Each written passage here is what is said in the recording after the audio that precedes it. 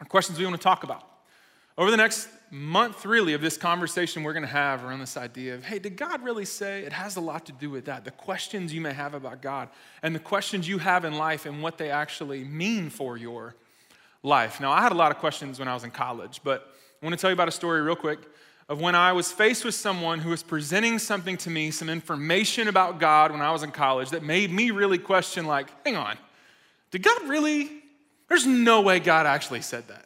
So I went to UGA, and at Georgia, there's the student center. It's called the Tate Center. And there are people known, if you're in Athens, at least when I was, there are people known as the Tate preachers.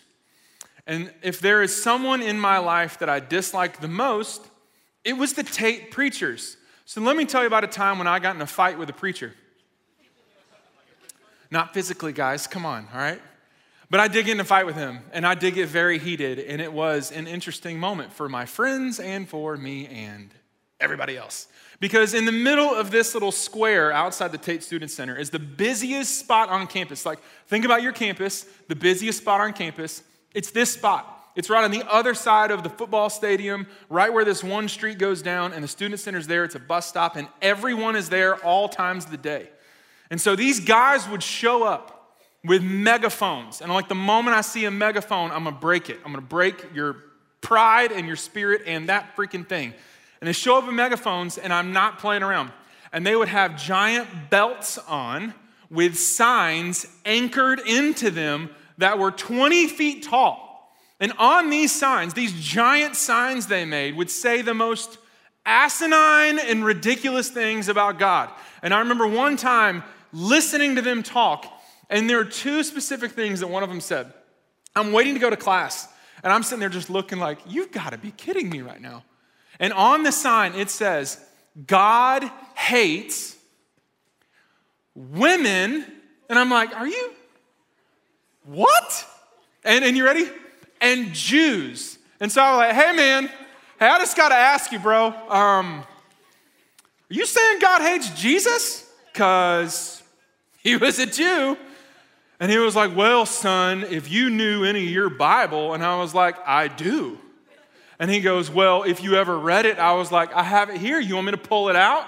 And he was like, no, you don't. I said, okay. And so out of my bag, I pulled out my Bible. I was not one of those kids who was like reading the Bible on the bus every day. I randomly happened to have it that day, okay? Pull out my Bible, and I'm like, where you want to go, bro? What do you want to do right now? How are you going to tell me that God hates Jews? You want to show me where it is in here? And he was like, well, if you look at it, and I'm like, no. You mean to tell me that he hates her and her and her and her and her and your mom? And he was like, well, no. I'm like, then you're an idiot, man. Like, no. There's no way that God really said that. And I was so enraged at the misinformation that was being presented to my friends and to the people I didn't even know about the God that I believe in, that I gave my life to following. This misinformation about who he is. And so over the next few weeks, we're going to take a look at how you need to start to examine in your life what kind of information you're taking in. Because ultimately what we want to do is take a look at how you can know what is reliable and what is true. Is that dumb, giant 20-foot sign true? Spoiler alert, it's not. But how do you know? Because you're getting fed information all the time, and it's going to cause you to ask what's reliable and what's true. And in particular, what I want to do is I want us to find out what's reliable and what's true when it comes to life's most important questions. Now, when I was at Georgia, I was an English major, so for me, plagiarism is a real big thing. It was like I was terrified that I'd get some percentage back on my paper that said I plagiarized, even though I never did. So let me at the beginning say, this entire series, and specifically the influence really of these series, comes from two different sources. So I'm going to talk a lot about what I've learned from John Mark Comer, who's a pastor out in Portland. He wrote a book called Live No Lies. And that book is so challenging and fascinating and just spot on with so many things about our culture and about Jesus. So Live No Lies, and then Joel Thomas, our lead pastor at our Buckhead Church location. Joel actually took a lot of that information and turned it into this series that he did last winter called Did God Really Say? And so we're going to be taking a lot from what Joel taught and what John wrote in his book, and we're going to be trying to present it in a way that's a good conversation for college students.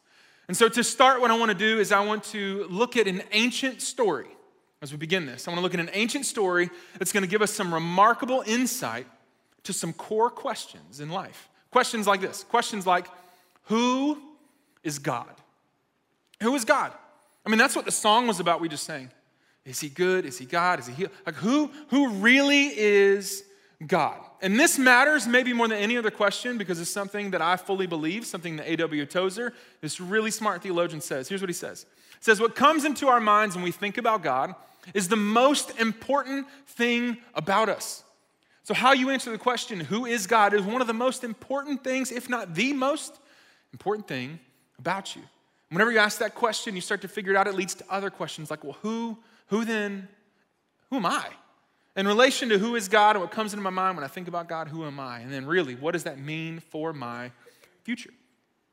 In the next few weeks, we want to evaluate these questions because these are some questions that drive all of human culture.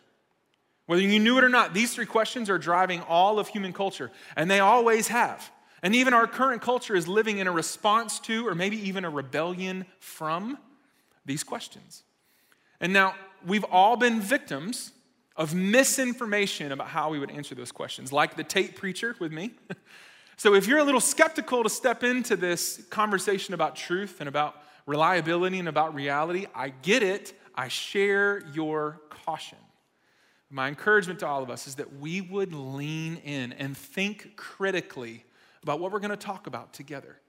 And so what I want to do is I want us to start here at the very beginning. I want us to look in the book of Genesis.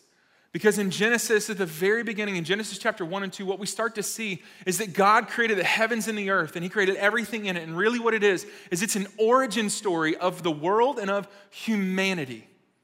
We see that at the beginning of Genesis. And so I'm going to use this board to kind of write down some of the stuff as we go along today, so y'all follow along. Because at the very beginning in Genesis, we see the story, as many of you probably know, of Adam and Eve. And in Genesis chapter 2, Adam and Eve are created. God made them in his image. And now, a lot of times for people, whenever we hear the story of Adam and Eve, there's this common objection of like, okay, but really, how true is it? Like, how reliable really is Genesis? How reliable really is this story? Isn't it like more of a legend or like a fairy tale? And what I would say to you is, as we talk through the story of Genesis, I believe that this is the truest story ever. And right there, a lot of you may be like, excuse me? Like, really? Matt, did you forget there's a talking snake in this thing? Like, this doesn't line up with science. It doesn't line up with logic. It doesn't line up with anything. There's a talking snake in it. And what I would say to you is, I know. And so did the people in the ancient Near East when this was written. They knew that there was a snake that talked and that snakes don't talk. But as a result of questions like that, a lot of people look at Genesis and they question things about it. They question whether or not it's historically accurate. Is it a historical documentation of creation? Some people may look at it and then they start to question, is it just metaphorical? Is this just a story to tell us something else? Is it mythological? But all of that is about genre. That's about the genre of literature that Genesis is. But what makes a story valuable isn't its genre. Stories can have value in any kind of a genre. No, it's not really where the value is, because the value of a story is in what it means. So as we look into the story of Genesis tonight, what it's going to show you is what it means for both them as a creation story, but even more so what it means for us and for our lives. Because Genesis is written as a book to a very specific people. So Genesis is the first book in the Bible. I normally can't draw a stick figure well, but I have practiced this so many times, you guys. So this is a book, isn't it? Isn't that good? Isn't that like kind of? Go with me, all right? Say it's good. Thanks. Okay, this is a book. Genesis is a book written to a group of people, the Israelites, who were just rescued out of slavery in Egypt. And they were in there for a long time, and they cried out that God would save them, that God would redeem them, that God would get them out. And so this book is written. The goal of this book is not to tell people in this moment how God made creation, how God made the world. That's not what this is trying to remind them of. What this is trying to remind them of is who is behind it all. Who is behind all of creation, and why is the world the way that it is? See, Genesis is designed to reintroduce a group of people to a few things. It's designed to reintroduce a group of people to their Creator. At the end of the day, it's the who behind it all, their Creator, and then reestablish for them, because they've forgotten, His ultimate authority. They've been in slavery for hundreds of years. It's very easy for them to have forgotten both their Creator and His ultimate authority. And so after creating man and woman, after creating Adam and Eve, the Creator provided a home for them in the Garden of Eden. And then He gave them two directives, and through the Genesis story, two directives: to multiply and to rule. And so with this, He gives them a purpose, and then He gives them a pleasure. He gives them a purpose, and then He shows them how to have pleasure within that purpose. He gives them a reason for what they should be doing. And in this context, He gives them one rule. There's only one rule about how to go and live with purpose and pleasure. And this is where we need to begin, because here's the one rule. Look at it. In Genesis chapter 2, verse 17, He says, God says to Adam and Eve, "You must not eat from the tree of the knowledge of good and evil, for when you eat from it, you will certainly die." That's the one rule. Don't eat from the tree of the knowledge of good and evil. And now we have a new character introduced into the story. In Genesis chapter 3, at the very beginning, is the very start of us seeing this enemy to God's creation. This enemy to humanity enters into the story, and it's our talking little snake. And so Genesis chapter 3 starts, it says, "Now the serpent," the snake, the enemy, "was more crafty than any of the wild animals that the Lord God had made." And when he says the word crafty, other translations will call this that more subtle, more wily, more deceptive than any of the other animals that were created by God. And so then the serpent says to the woman, says to Eve, he said to the woman, "Did God really say," here's our phrase, "did God really say you must not eat from any tree in the garden?" And here's why the enemy is crafty. It's because of what he just did. See, Eve isn't misinformed. She didn't have a tape preacher running around telling her idiotic, dumb things about God. No, she heard from God Himself what she was supposed to do. But what's interesting is that the snake didn't strike at her to attack her in the way we would assume a snake would attack. No, it was subtle. It was crafty. It wasn't forceful. It was a whisper. He attacked her with an idea. And actually, it was a deceptive idea. And so as we evaluate what the enemy does, we're going to see three big ways that the enemy attacked Eve. And the very first way he did it was with an idea. And so a deceptive idea was whispered into her ear and implanted into her heart. That's not what we would necessarily think, but that's how crafty, that's how wily he is. And this is the beginning of the strategy that the enemy has against her. This is how he was attacking her. He attacked her with a thought. Did God really say that you can't do that? I mean, maybe you got it wrong. Maybe you didn't hear him right. Maybe he got it wrong. Maybe he didn't really mean what he said. Maybe he said the wrong thing. But Eve knows the truth, and so Eve responds like someone who knows what's right and what's wrong. She responds to the serpent. It's like, no, that's not what he said. Look how it continues. So the woman said to the serpent, "We may eat from the trees in the garden, but God did say, you must not eat from the fruit of the tree that is in the middle of the garden, and you must not touch it, or you will die." And right here is where we see his deceptive idea implanted into her head. It starts to shift her perspective, and it's so subtle because watch, I never picked up on this until I started to look at it. She says, no, he didn't say that we can't eat any of the trees. We can eat the trees. He just said we can't eat it, and if we touch it, we'll die. You know what God never said? That you can't touch it. And so Eve now is starting to have this negative modification of what God has actually said. She's starting to have this evidence of a negative progression of the view of God's ultimate authority. What did God really say? Well, he said this, so I guess he also means that he said this. And the enemy sees the opening, be it ever so small, and he strikes again with another thought. So look what he says. He says, no. You will not certainly die. The serpent said to the woman, for God knows that when you eat from it, when you eat from that fruit, your eyes will be opened and you will be like God, knowing good and evil. It's more deceptive ideas thrown at her head and thrown at her heart that are mostly true.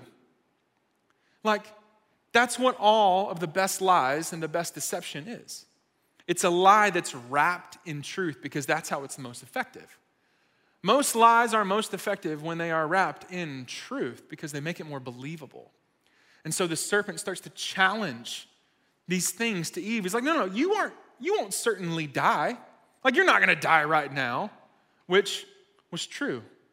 She didn't die right then, but she would die eventually. And no, your eyes will be opened. And she could already see, but her eyes were opened, but they were open to her shame and to her nakedness that she was not aware of before. And then you'll be like God, you'll get to know good and evil. Well, all that she would have known to this point was good. And so this is the beginning of evil being introduced in. This is the deception of the lie that he's giving. But there's something else super important in this moment that the enemy is trying to actually do to Eve. Because what he's saying is, no. What you're actually going to do is you won't certainly die if you eat it. No. What you're going to do is you will be like God. And now his idea is playing into something else. Because now the enemy is playing into her desire to be like God. And let me tell you, that's exactly what she should have wanted. Because Eve and humanity, we were all created in the image of God. Her design is to image God. So this makes sense. He's playing into a natural desire that she has. But it's important to note real fast that the enemy, something that you may not understand about him that you need to know, is that the enemy can't create anything. Did you know that? He can't create anything. All he can do is distort what's already there. He's a deceiver. He's a liar. And slowly what starts to happen to Eve is that her deceptive idea about, did God really say that? Is that really what he meant? Turns into a distorted desire. I want to be like God. I want to emulate him. I'm made in his image. That's something I want to do. And so he plays into her God-given desires to know and to be known, for purpose, for progress, for adventure, for intimacy, to be cherished, to be wanted. Like, guys, these are the desires that we all have.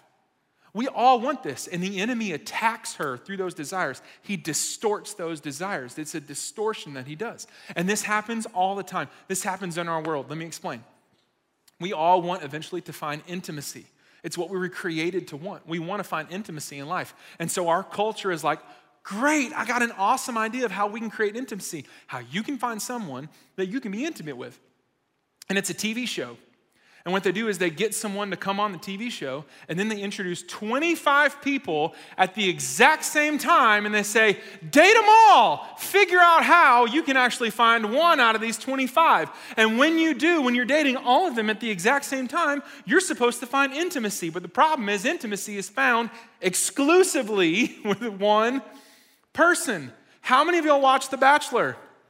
You can honestly answer that question. Guys, there's a fantasy sports league for The Bachelor, okay?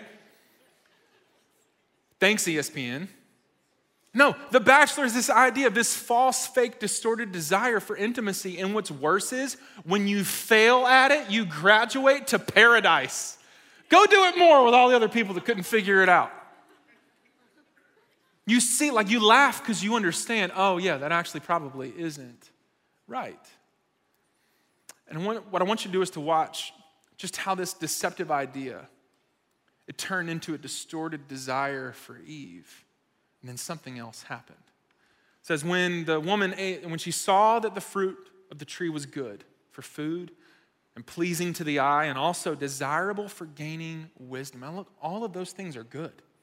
When she saw that the fruit of the tree was good and pleasing to the eye and desirable for gaining wisdom, that's what we talked about this last series, she took some and she ate it. She took some of the fruit because she saw that it was good in her own eyes. Her desire for the fruit was seen to be good, and so she took some and she ate it. Her deceptive idea played into her distorted desire, and it led to a destructive behavior. Because Eve did the thing that she was told not to do. The one rule.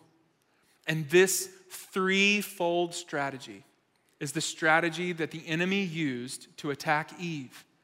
And it's exactly how he attacks you. It's ultimately not a barrage on your body or a barrage on your mind. No, it's a barrage on your thoughts.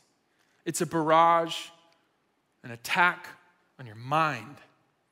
And what comes into your mind when you think about God is what's the most important thing about you. So of course, he would attack that. And what happens in this threefold strategy is there are these little moments where the deceptive ideas and the desires cross over, and the desires and the behaviors cross over, and the idea and the behavior cross over. And so right here, what you see is this is where temptation exists. I'm writing sideways, guys. Good job. Hopefully you can read that. This is where temptation exists. This is where we have lies that we want to believe to be true. And then over here in this little spot, this is where you have education. This is where something happens, an idea that you do, and you're like, oh, now I know. This is where you learn. And then down here is where you have compulsion. You aren't even aware. You are just instinctively reacting to something that you're feeling. And you're at the end of it like, what was I thinking? That wasn't wise. That wasn't smart, but you didn't know. And then in the dead center right here, if it'll right in this sweet spot. This is where the enemy loves to live. And this is where he had Eve hook, line, and sinker. This is where his goal happens. You want to know what the enemy's goal is for you? We read it in John 10:10. It says that the enemy has come to do three things: to steal, to kill, and to destroy. And in this moment, he had Eve. He stole everything that God wanted for her. He killed everything that was happening for her, and he destroyed the goodness that God was creating for humanity. And so, spoiler alert in the story, in case you didn't know, at the end of it, they die. At the end of it, everything goes wrong, and sin enters into humanity because of a thought. And so, to make it happy again, because that's not a fun ending, I want to ask the question, so where did everything go wrong and why? Where did everything go wrong in this story and why? Because ultimately, it went wrong at the inception of the enemy's idea. The whisper of deception into her ear and ultimately into her heart, not about what she was supposed to do, but ultimately about the questioning of God's ultimate authority.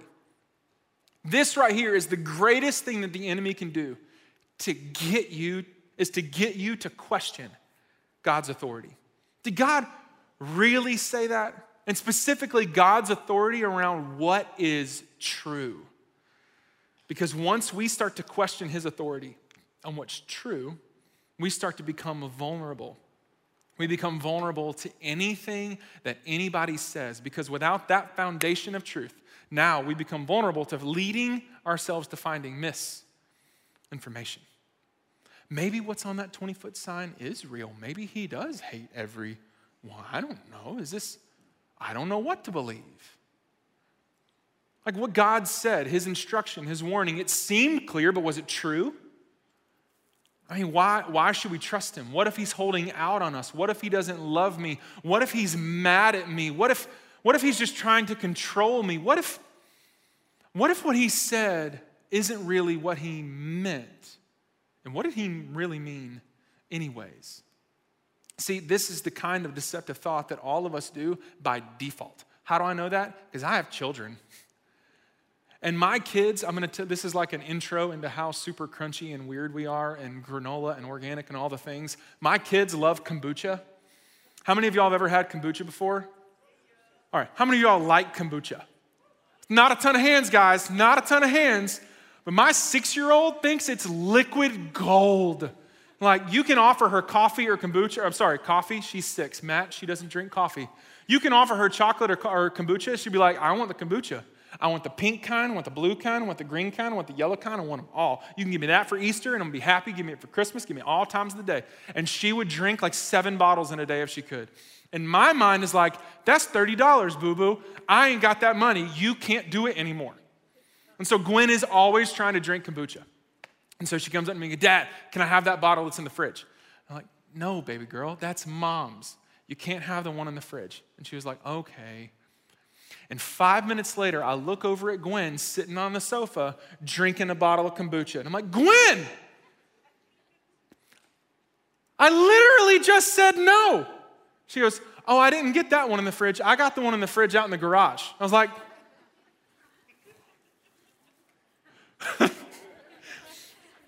A, it's the cutest thing ever, but B, did you not understand what I meant? Clearly you didn't. Like, this isn't a joke. I meant you can't have kombucha. And she's like, no, I'm going to take that one. I'm like, no, that's not what I meant. You knew the truth, but she's thinking, but I didn't lie. And see, maybe what we need to do is define what truth is. And as a result, also, what a lie is. Because see, here's what truth is. The definition of truth that John Mark Comer kind of explains is that truth is reality. Truth is what is real. It's what is physical. It's what is tangible. It's what is real. It is reality. So by definition, as an antonym to that, as something that is opposite to that, a lie then would be unreality. Something that does not exist. Truth is reality, and a lie is unreality. This is what exists. This is what doesn't.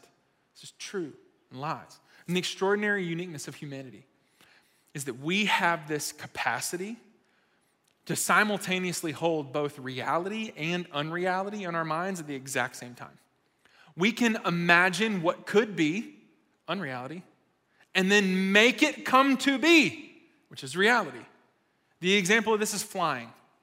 120 years ago, if you were like, hey, humans are going to be flying all over the planet 100 years from now, everyone would have been like, you're insane.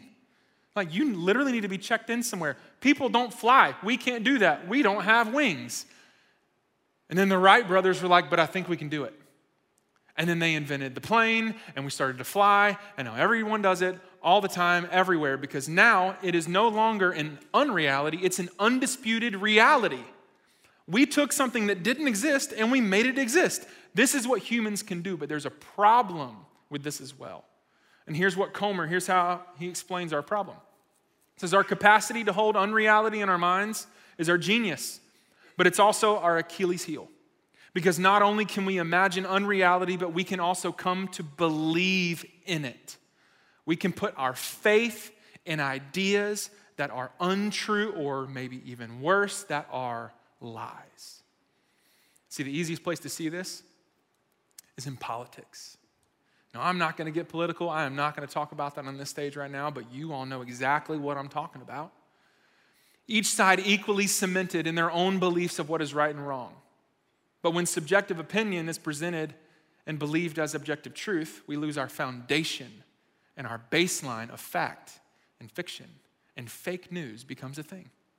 Elections show us this. COVID and misinformation showed us this. Religion can show us this. Social media is the worst at showing us this. Look around. This is the way of our world. We believe lies, and it's a problem. But did you know that it's not new? See, the greatest threat to our society is the attack on this. It's the attack on a shared sense of trust and a baseline of facts. And you know who knew this the most? You know who knew this the best? The Nazis. See, I say that and you're like, oh yeah, bad. Like we obviously associate everything of what they did with evil. We know that's wrong. And yet they took control of people's brains through thoughts and lies, and they expanded a regime based on this. And in 1951, Hannah Arendt wrote this book called The Origins of Totalitarianism to talk about communism and the rise of the Nazi regime. Look what she says. She says, the ideal subject of totalitarianism rule is not the convinced Nazi or the convinced communist. It's not the person who already believes it and is set in their ways, But the people for whom the distinction between fact and fiction or reality and the distinction between true and false or morality no longer exists. This is what the enemy is doing.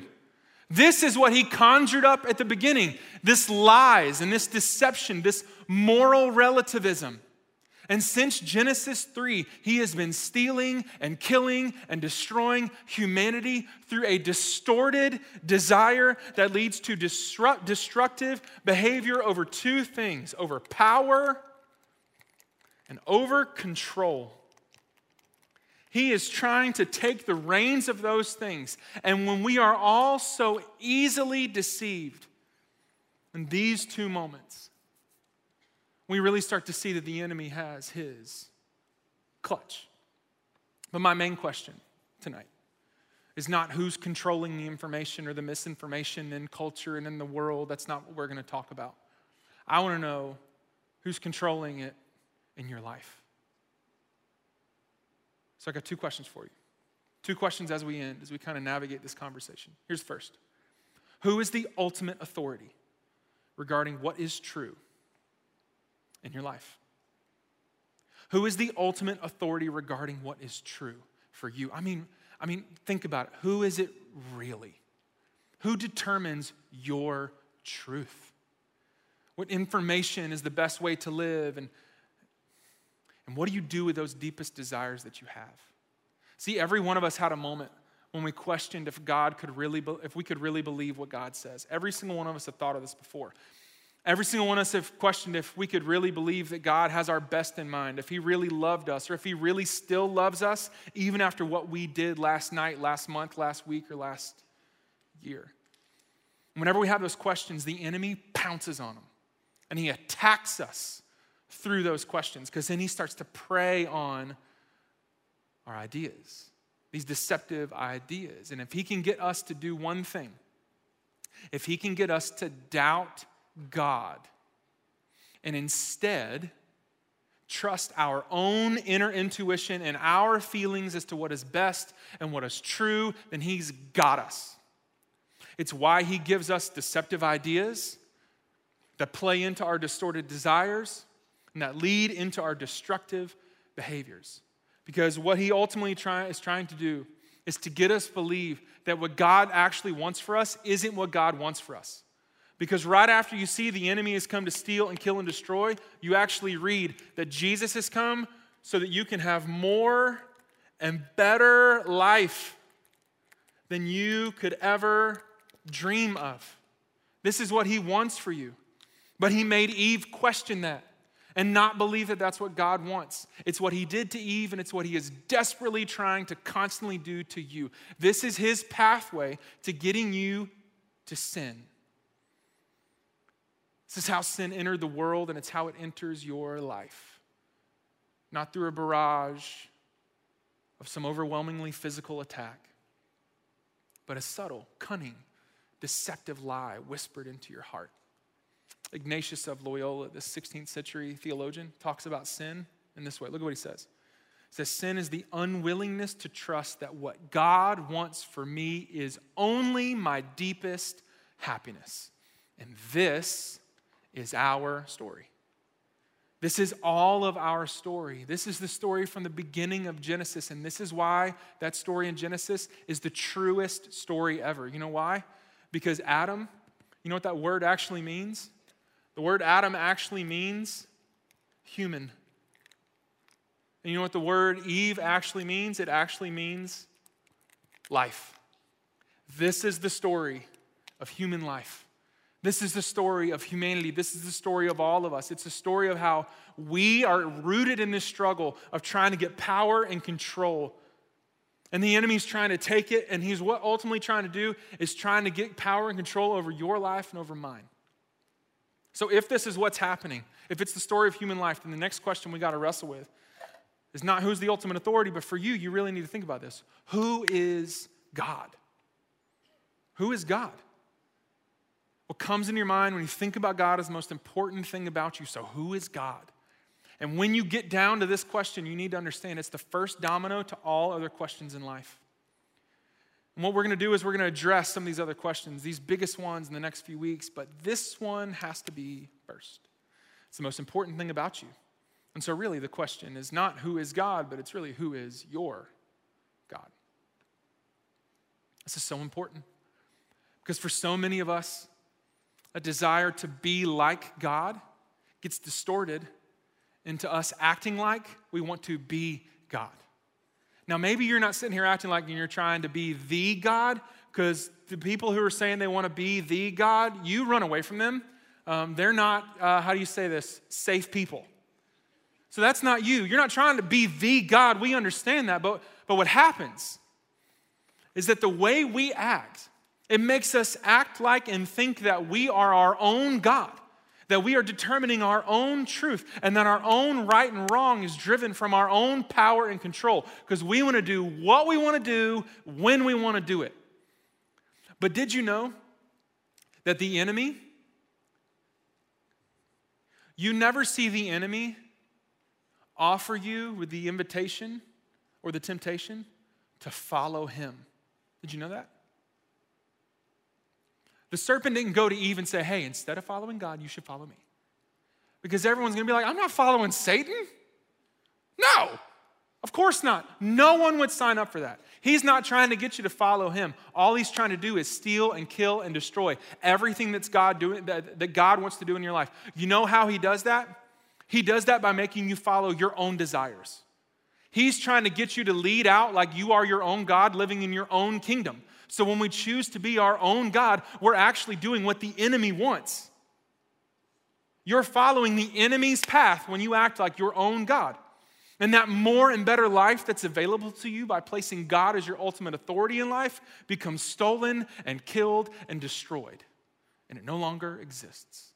And so you owe it to yourself to ask, who is your ultimate authority in life? What do you trust most when it comes to your happiness? What's the ultimate authority that you run to for your happiness, for your hope, for your peace, your security, for your sexuality, for your identity, for your future? Where do you find that source of truth to answer those questions? Ultimately, you need to ask yourself, who is your God? Is it you? Is it someone else? Is it logic? Is it reason? Is it my feelings? Is it your creator? Is it the person who created you? Is it the person who's constantly trying to remind you that what he wants for you is for you to find the more and better life than you could ever dream of, but he wants you to live that life out day by day, moment by moment, and decision by decision? So, who is your God? Really? Let me pray for y'all. Now, as I pray, I think there's probably some people in the room who would even walk in saying like, yeah, I believe in God, or I believe in what he says, but I don't know that he's really my God. I don't know that I've really made him my God. I don't know that I've actually submitted my life underneath his authority. I don't really know that I'm living that way. And so over the next few moments, I want to pray specifically for you. Because there's some of you that are wrestling with trying to navigate that and figure that out, trying to figure out whether or not you want to follow him, whether or not you can trust him, and you just have questions. You're just like that woman who ran up and touched his robe. You're just thinking, if only I could find out if this is actually real. So I'm going to do something before I pray with, if everyone would close their eyes. But if that's you and you're wrestling with that, would you raise your hand? If that's something that you want to figure out, if this is compelling to you, if you have questions you want answered, would you just raise your hand? Here's what I want you to know if your hand is raised. In this dark room when no one else can see you and I can't even because of the lights, God sees you. He knows it. And he wants to show you that you can trust him.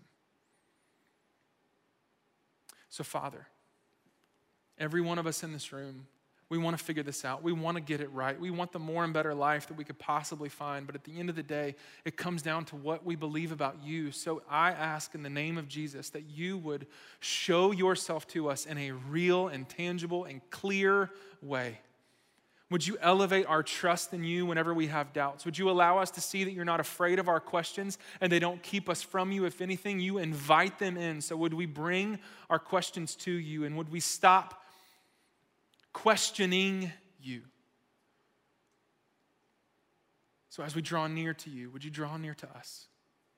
Would you allow us to learn more about who you are so that we can ultimately trust and obey you to find the life that you want for us? Jesus, thank you. Thank you for loving us first. I pray that every person in this room would be able to say that they love you right back. It's in Jesus' name we pray. Amen.